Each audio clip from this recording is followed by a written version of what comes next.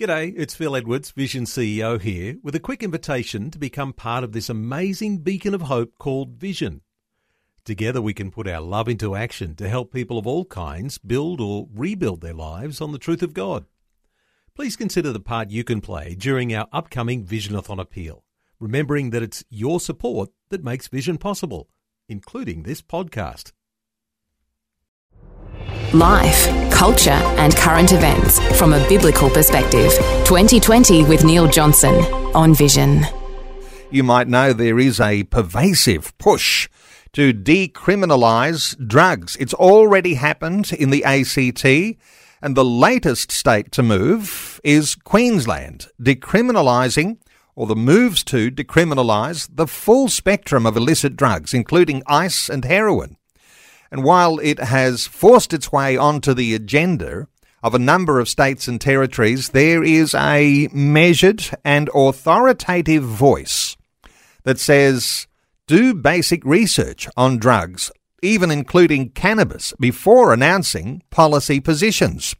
Well, the Australian Task Force for Drug Prevention has reacted to the Greens' recent call to legalise cannabis for recreational use. The task force is saying the science on cannabis is now so damning that even the withdrawing of its medicinal use needs to be politically considered.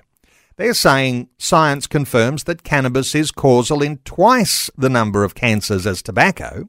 It's causal in 70% of paediatric cancers. It's associated with genetic mutations. It causes conditions passed down to children and grandchildren, causing grief and harm. Well, this is where our conversation is going today, and shortly we'll invite you to join in.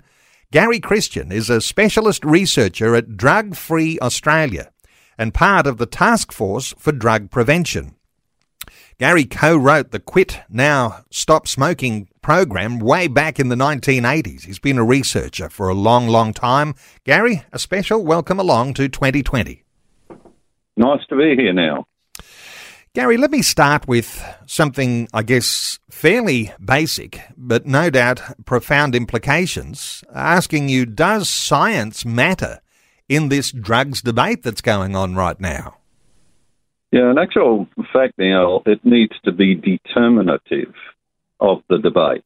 That's how strong I am on that point.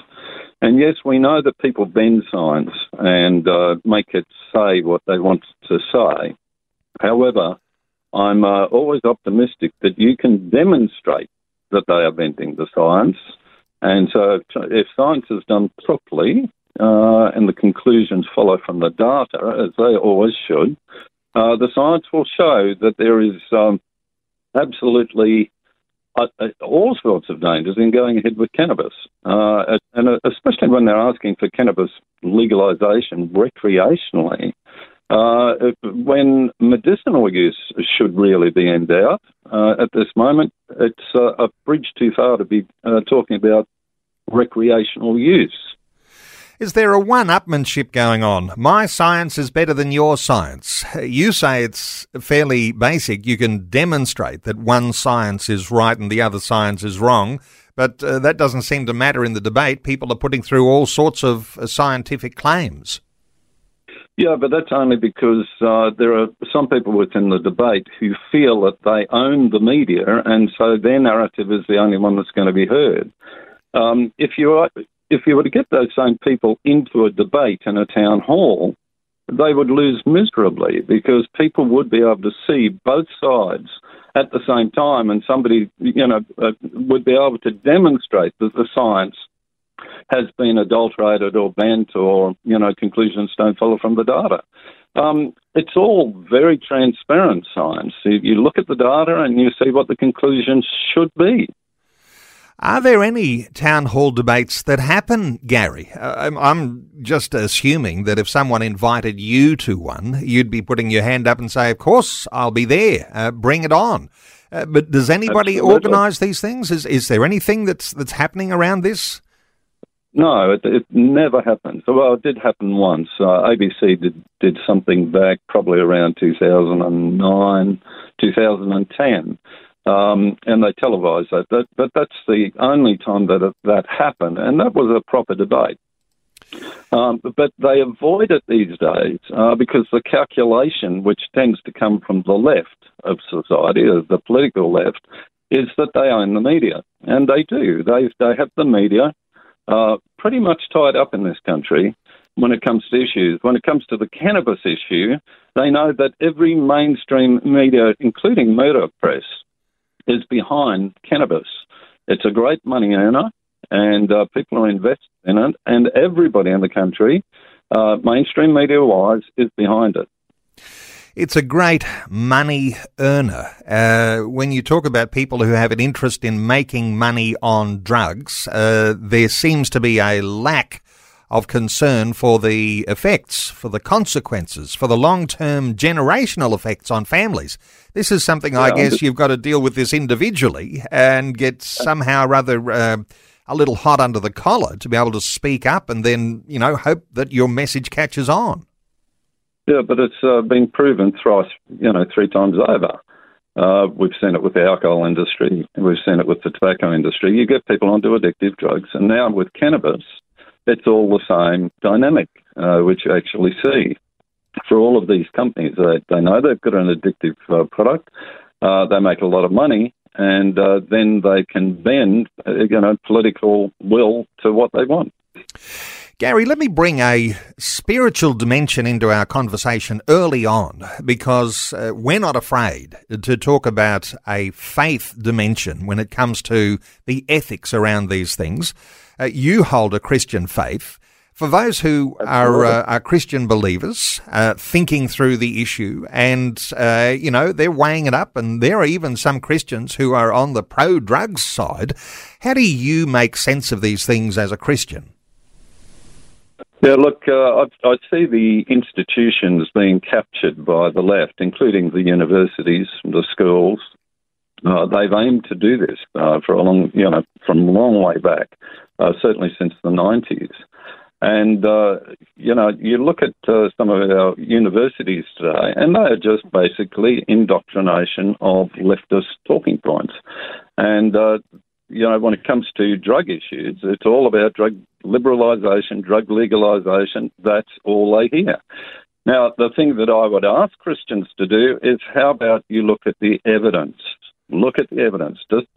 Just don't go by what you've been told at uni. Take the time to look into the statistics. So if we're talking decriminalisation, big talking point up in Queensland at the moment, how did Portugal perform with its decriminalisation? It decriminalised drugs back in 2001. And by 2017, their drug use had gone up 60%. And that was with the high school minors as well, the ones who should never have been using it. Even if it was decriminalised, minors were not allowed to use it, but went up 60% for them as well. Their drug deaths went up 59%. Is that something that we want for Queensland? When you look at what Tough on Drugs, this was the Australian policy back in 1998 that Prime Minister John Howard put into place. How did that perform? That didn't go the decriminalisation route. It went the drug prevention route. And we actually got drug use down by 42% if you were comparing with the drugs that they measure in Portugal. 42% reduction. Portugal went up 60%, 59%. So all you've got to do is look at the stats before you make a decision. And those who are for decriminalisation need to go and see what really happened. It's almost as though, don't worry about the consequences for individuals, for families, and for multiple generations. We've got to look at these things rationally and with dollars in mind. There's 2 reasons why Queensland is pursuing the pathway that they're going right now to save police time and to prevent further harm to small-time users. That's the narrative. If you're talking about reasons, how do those fit in when you're talking about, saving money and letting police do other, perhaps more important things?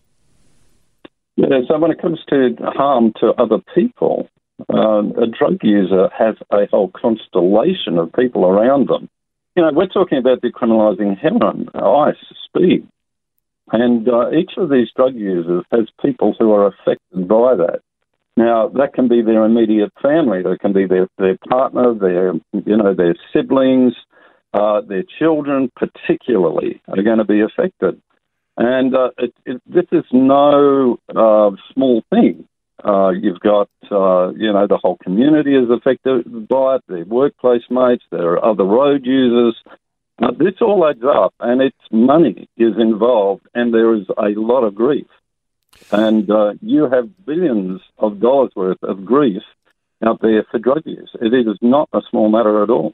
This is 2020 with Neil Johnson, helping you make sense of life, culture and current events from a biblical perspective. 2020 on Vision. A great opportunity today to put those curly questions to our special guest as we talk about drugs, decriminalisation, what that means to broader communities. Queensland next in the firing line on these issues of decriminalisation of drugs, including drugs like ice and heroin. Gary Christian is our guest. He's a specialist researcher at Drug Free Australia and part of the Task Force for Drug Prevention. Gary, let me ask you about those developments in the state of Queensland, because what the government is proposing is a 3 strikes system that's moving people into some form of a drug diversion program rather than criminalising drug use. Any thoughts here about their reasoning? Yeah, look, it sounds like it's a softer approach than what they did in Portugal. In Portugal, they actually made it mandatory for people to go into rehab, that kind of thing. However, as soon as you decriminalise, there is a downgrading effect. Drugs are no longer an important issue. If it's criminalised, it's an important issue. It's on people's minds. As soon as you decriminalise, you lose that. And Portugal, tried to make it work for a couple of years, and then they lost their impetus. And they're actually, starting to get drug use down with minors, not with anybody else, but with minors. And then that all went pear-shaped and went back up again. So I think Queensland is going to go the same trajectory as Portugal has. It's just going to go faster because it just hasn't put any real impediments in place. No impediments in place in Queensland, free for all. Let me just quote the Queensland Police Minister, Mark Ryan, who reportedly said, research shows that if you divert people early to health and education services, they're less likely to reoffend. Does that work, Gary? No, it's in actual fact, if you divert them into rehab, it works. If it is just straight education, no, it hasn't worked.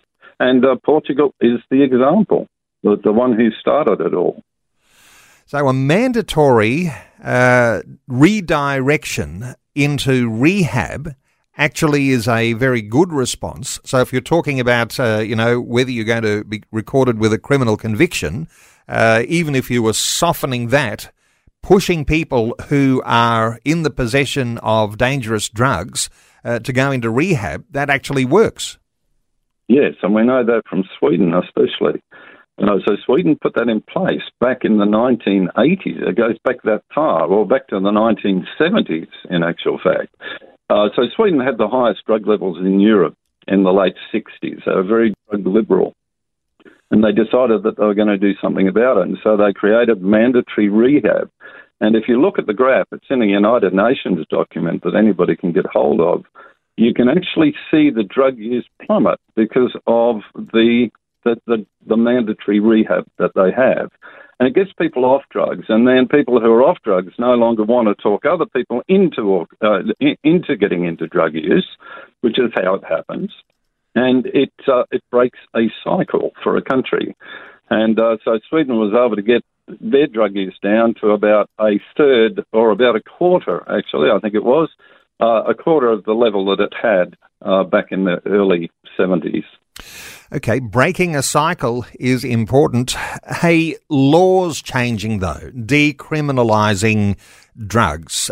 Change the law, change the consequences, change the law and decriminalise, and you're actually then endorsing the use of the drugs. Some will probably say, oh, that's not really an endorsement, but if you decriminalise, I guess that is a endorsement anyway, isn't it? Well, the criminal conviction gives you every reason with the drug courts to want to go and get rehab. So we do have a pseudo-mandatory rehab here in Australia. The drug court can say you need to go to rehab. Most of the time they don't necessarily do that. They'll say you've got to go on a methadone program, which isn't going to get anybody off drugs. But the point is that the criminal conviction is there to motivate a person to go off and get rehab, and therefore the criminal conviction can be, quashed later in life. And we advocate for what we call spent convictions. That if a person goes to a rehab and then over the next 3 years they're shown to be drug-free, that the criminal conviction be scrapped completely and taken off the record. So you can keep a conviction on the record and prove that you're drug-free and the record will disappear. That sounds like common sense. That sounds like a way in which you can have the best of both worlds. You can actually keep that standard in place and you can help people get free from their drug use. Of course, there's a lot of people who don't want to be free from their drug use. They're not experiencing the addictive nature of some of these illicit drugs. Let's just talk here for a few moments about Christian attitudes to drug use, whether it's cannabis, we could include alcohol in there, but what are your thoughts? Because for a long time you've been answering the questions that people have. You've been answering the sorts of objections that they might bring to an argument that says, no, this is not good to decriminalise drugs. What are your thoughts on the Christian response typically, Gary? Yeah, look, I think the Christian position has always been that we don't want to be permissive about things which cause unacceptable harms to other people. Now, the fact is that drugs are universally recognised as causing unacceptable harms to other people, universally. The reason I say that is even on the political left, one of their favourite ideologies is called harm reduction when it comes to drugs. If you have harm reduction programs, they are recognising that those drugs are causing unacceptable harms. That's why they have harm reduction programs. And so we're all on the same page with this. Whether you're a Marxist, neo-Marxist or a Christian, they all cause unacceptable harms. And for that reason, we need to get rid of the use of those drugs. Sometimes, you've got to get your head around this. Harm reduction, demand reduction. And one has a almost endorsement to drugs to it. The other says, no, we've got to somehow or other put a protection, a precaution in place. What are your thoughts around those terminologies? Harm reduction, demand reduction. Yeah, so harm reduction actually takes the position that we're going to reduce the harms of drugs. Yes, they are harmful, but we're going to reduce them so that they are back to having acceptable harms. And at the same time, they say, without necessarily reducing the use of those drugs. That's in the statement of the International Harm Reduction Association. You can see that on the web. So they have no interest in getting people off drugs because they believe it is a right for people to use drugs. Now, you can go to the United Nations and you can search all you like across their website. You'll never find that there is a right to use drugs. But that's what the harm reduction people believe is to be the case, that it is a right. Now, the statistics also show us 1 in 6 Australians have used illicit drugs in the last 12 months. And out of that, I guess some are going to develop some level of substance abuse disorder, addictions. But 1 in 6 Australians, that's huge numbers, isn't it? Yeah, look, I don't think that figure is right. The figure is usually around 13-14% when it's high. Would that be one? Oh, yeah, so that's close enough, isn't it? It's a little bit under 1 in 6. Yeah. So the numbers, though, when you're talking about that number of people using illicit drugs, there must be a lot of evidence, and no doubt hospitals are collating that sort of evidence from people who are coming in with disorders or from car accidents, all sorts of different ways. Is there a way that all of this detail must be being collected? Yeah, so look, the drug that is being used the most is cannabis, of course. And, for years we've had the pro-cannabis lobby has been telling us this drug is benign, doesn't kill anybody. Nobody overdoses on it. Of course, nobody overdoses on nicotine either, but it doesn't make it safe. And so we've had a lot of people who've been told that it's quite safe to use cannabis, and so they do use cannabis. However, what we've had within the last couple of years are, for the first time, massive population studies to identify what has actually been happening with cannabis. And you can do that. If you look over to the US, where you've got 50 states, all with different cannabis-using regimes. So some have recreational use, others have it with medicinal use, others have no use, so it's not legal at all, totally prohibited. And you can actually look at the cannabis use in each of those states and then measure them against CDC data, Centre of Disease Control data on cancers, birth defects, all of those kind of things. And now that the population studies are being done in the last 2 years, it has shown up something that we have known for decades, that cannabis causes a lot of mutations in the human genome. And those mutations translate to cancers. So you've got cannabis is now seen to be causing 27 cancers as against 14 for tobacco. Let's just keep going there, and we'll take some calls in just a few moments. But around cannabis, I mean, it even, as I understand it, some evidence there that it accelerates your aging. In a place like Australia, where everyone's trying to stay young, there's something that is even contradictory there. Thoughts here as you continue around some of these harms? Yeah, so that is the case. It actually accelerates aging 30% by the age of 30. For people, a lot of cannabis users will start in their late teens, and that is the measure. An indication that by age 30% accelerated aging. Now, that's quite troubling, but I don't think it is near as troubling as the cancers and the birth defects. And, particularly the cancers and birth defects are passed down epigenetically and via mutations to the genome to your children, to your grandchildren, to your great-grandchildren.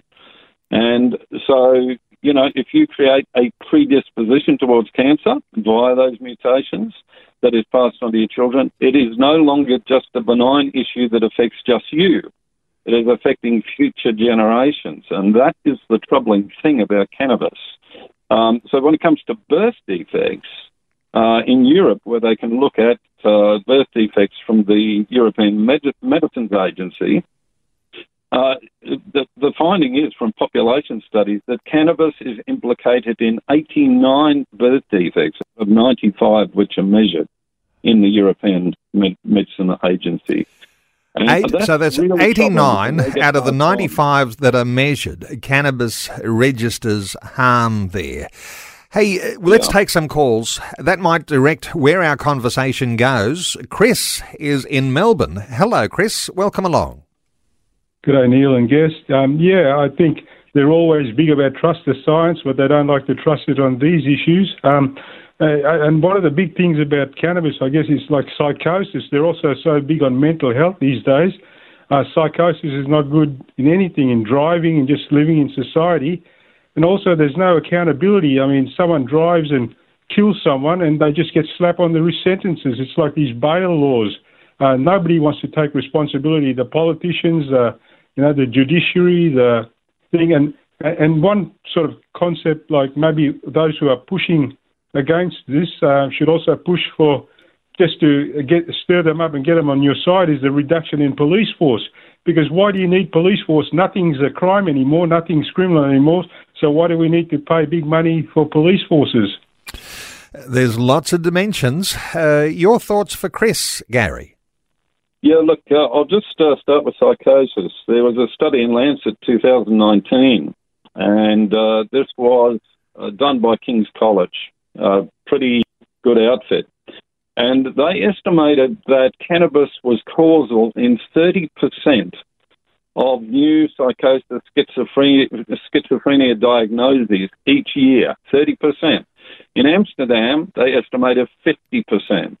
So psychosis is a big issue, and we know that there is a definite tie between cannabis and psychosis. Just on the driving side of things, we have this push to create exemptions for people who are using cannabis medicinally.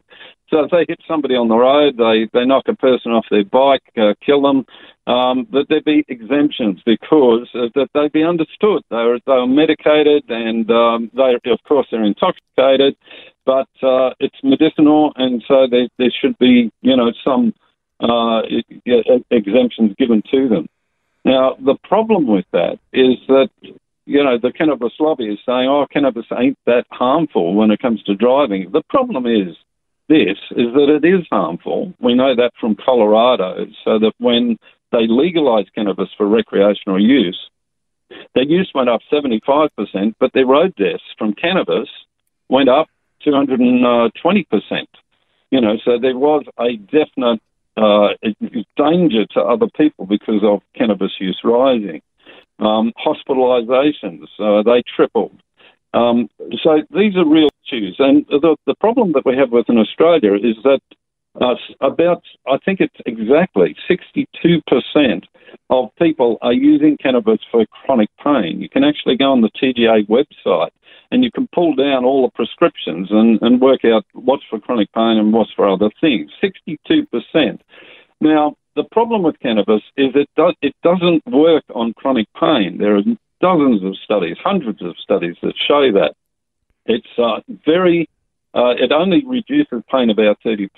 And so there are authoritative reviews which say that it needs to be used with other things. It needs to be only an adjunct therapy, obviously, to opiates. Now, as soon as you've got people using cannabis plus opiates, you get a synergistic effect, which means that they are not just doubly more dangerous, they are triply more dangerous, So it's synergistic. It's not just an additive effect as it is with cannabis and alcohol.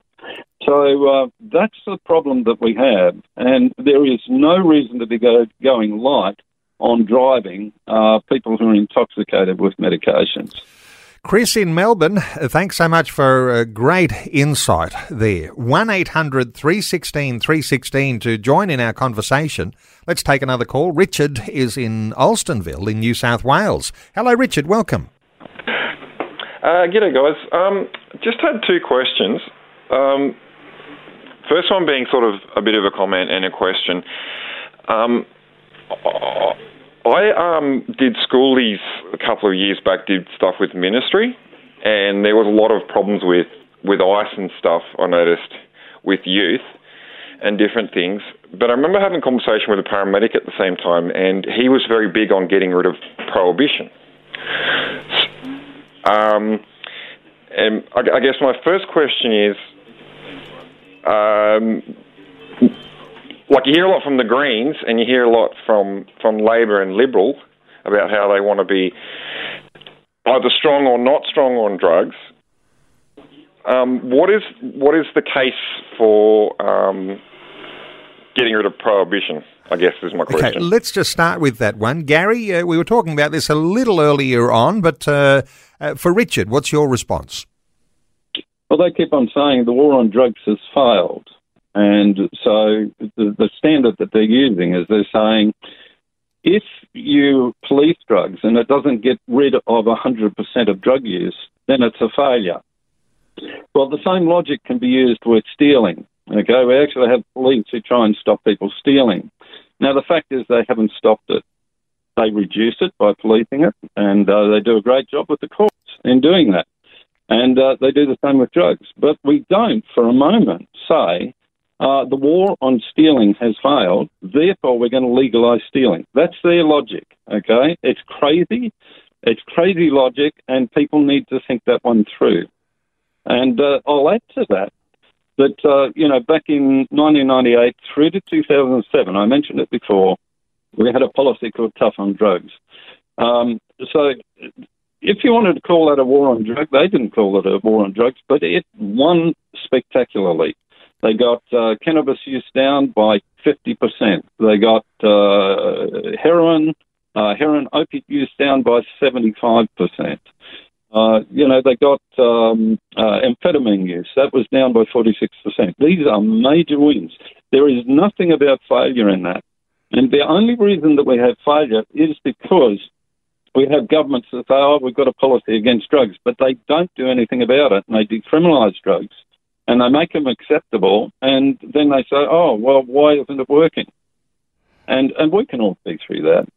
So that's my response. Richard, you had a second point. Briefly, what was that one? Just quickly, I've had experience with marijuana myself growing up in my early 20s and stuff, and also I've had mates that are addicted to marijuana. They're still heavily addicted now. And I was interested to hear what you're saying before about the link to cancer and through generational inheritance and things like that, or generational, gets passed down through generations. But I hear the Greens say a lot, there is no definitive science to say that it causes mental health. But I've heard other stuff to the contrary. How would you answer that one? Gary? Yeah, so, I looked to the Institute of Medicine over in the US. So it put together a team of, I think it was 34 researchers, reviewers, a massive number, a lot of those pro-cannabis, who had done pro-cannabis studies. And they looked through at each of the medical indications and, what it did. Psychosis was something that they did look at. And they came through and said, yes, the evidence is causal. Now, when you're getting that from people who are pro-cannabis, who are on that panel in this, and this is the biggest review that's ever been done on cannabis science back in 2017, when they say they suggest it is causal, the evidence is most definitely that way.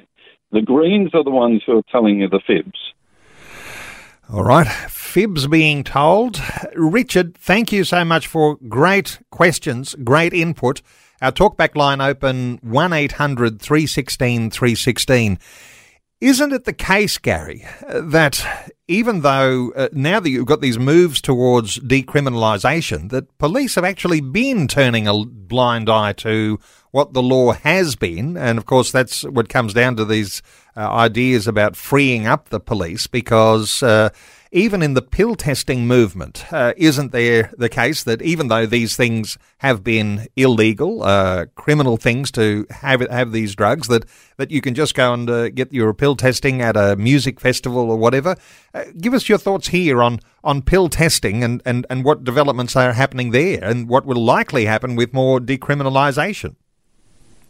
Look, there's excellent science on pills in Australia, and there's a number of studies that have been done on ecstasy-related deaths. And between 2000 and 2018, over an 18-year period, there was 392 pill deaths. Now, they are analysed by coroners. You have a pill death, and coroner orders that there be an autopsy done. And you get the results of that. And so there are academics that have done these studies on the autopsy results for these pill deaths. And you actually find that in virtually no cases are there adulterants that are causing the deaths. This is the argument of the pill testing lobby. They say, they've got all these dangerous other drugs mixed in with the ecstasy. Well, that's not what the science and the autopsies show us. But what the science shows us is that ecstasy causes the death. And so when you get a pill tested, you go to Canberra, you go to their festival, and they do a pill testing test. And they say, look, you've got ecstasy in there, and there are no adulterants. In actual fact, it's the ecstasy which is killing everybody. So what's the point? Why would you have a pill tested for something that's not killing people within Australia? Look, there have been 4 deaths down in Victoria in the last 20 years where there were adulterants that were put into an ecstasy pill, but that's about all we know of. It's the ecstasy every time. Okay, let's come to the argument about, police and taking police out of the system, saving police time around these drug criminalisations. The thought that there's an argument that criminals will be put out of business if you decriminalise all of these drugs. What is a good response? What are your thoughts here, Gary? Well, it's the same if you legalise it. All you've got to do is look to the example of California. So California actually allowed cannabis to be used recreationally back in 2015. Now we've got companies like Curaleaf, even the medicinal companies are closing down in California because they cannot compete with the black market in cannabis. Now, this is the truth. I can give you the reference to that and their announcement that was the reason that they're pulling out of California and Oregon. They can't compete. Colorado. They can't compete with the illicit cannabis market. And this is where cannabis is totally legalised recreationally and medicinally. So, that argument's absolutely false. Okay, just to reinforce what you're saying here. So the black market doesn't cease.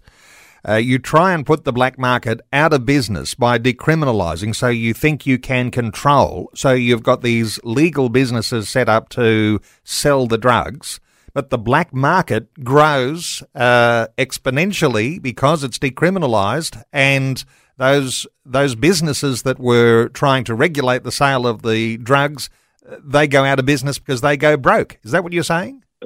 That's exactly the case. And it's not hypothetical. We are seeing this in real time. And you look at California, it decriminalised all drugs 2015, as I said, and now you have an exodus of people from California. They don't like the place because, and you ask them in surveys, what's the problem? And they say it's the homelessness and the drugs. Okay, it's the drugs causes the homelessness, and it's because of decriminalisation. They are the major reasons the people, they lost 500,000 people from California in the last 2 years. That report came out about a week ago. So it's not a good direction to be going. All right, just a bit of a prediction from you here, Gary, and we might come back to this conversation we're having in times to come. A prediction for what Queensland might look like in just a few years, a decriminalisation trajectory. And as you're making that comparison to California, and I've been to California, I've seen the homelessness on the streets in San Francisco. Is this where we're headed? Some of the major tourist locations in Queensland, homeless people on the streets, addicts out in the open, crime rates exorbitant. Give us your what are we looking at? It'll all start in the Gold Coast. So you'll start to see people on the streets and tents on the street, just as they do in California, Oregon, Colorado, all of New York, all of these places. They decriminalise drugs. They also have a philosophy of going light with policing of anything, basically. They go light on crime, and this is all coming from a central source. So George Soros is the name of the very rich financier that puts his money into getting governments to go this way. He's been joined by a very well-heeled organisation called the World Economic Forum. Go on their website and you'll see what their drug policy is, and it's identical to that of George Soros, all about decriminalisation, legalisation. So the Gold Coast will go first, and any other places, Cairns, and anywhere that's a bit of a drug hotspot, that will become a nightmare. And you know that because that's what has happened in the US. As I say, we may come back to this conversation. A nightmare scenario for the state of Queensland under what is being proposed there by the Queensland government. A very quick question running short of time. What do we do, Gary? You've got people who hold a Christian conviction. which might have the welfare of people who are down and out, people who are caught up in drug use. It might have the welfare of families today and into generations for the future. What do we do? I would like to see Christians hop onto our Drug Free Australia website, and there is a way that they can contact us there. And I would like to be able to get people to volunteer their time. We can resource them with the facts. We can resource them with the message. We just need good Christian people to do something for their community. Well, there's a challenge there, and I want to give the website.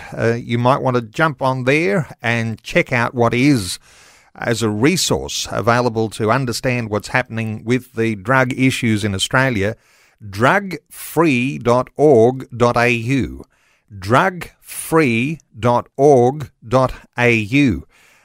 It's been a very, very telling conversation. Gary Christian, I hope we'll get you back on another day and we'll monitor the developments as they go. Gary is a specialist researcher at Drug Free Australia, part of the Task Force for Drug Prevention. That website, if you just missed jotting it down, drugfree.org.au. Gary, thanks so much for sharing your thoughts with us today on 2020. Thank you, Neil, for having me. Thanks for taking time to listen to this audio on demand from Vision Christian Media. To find out more about us, go to vision.org.au.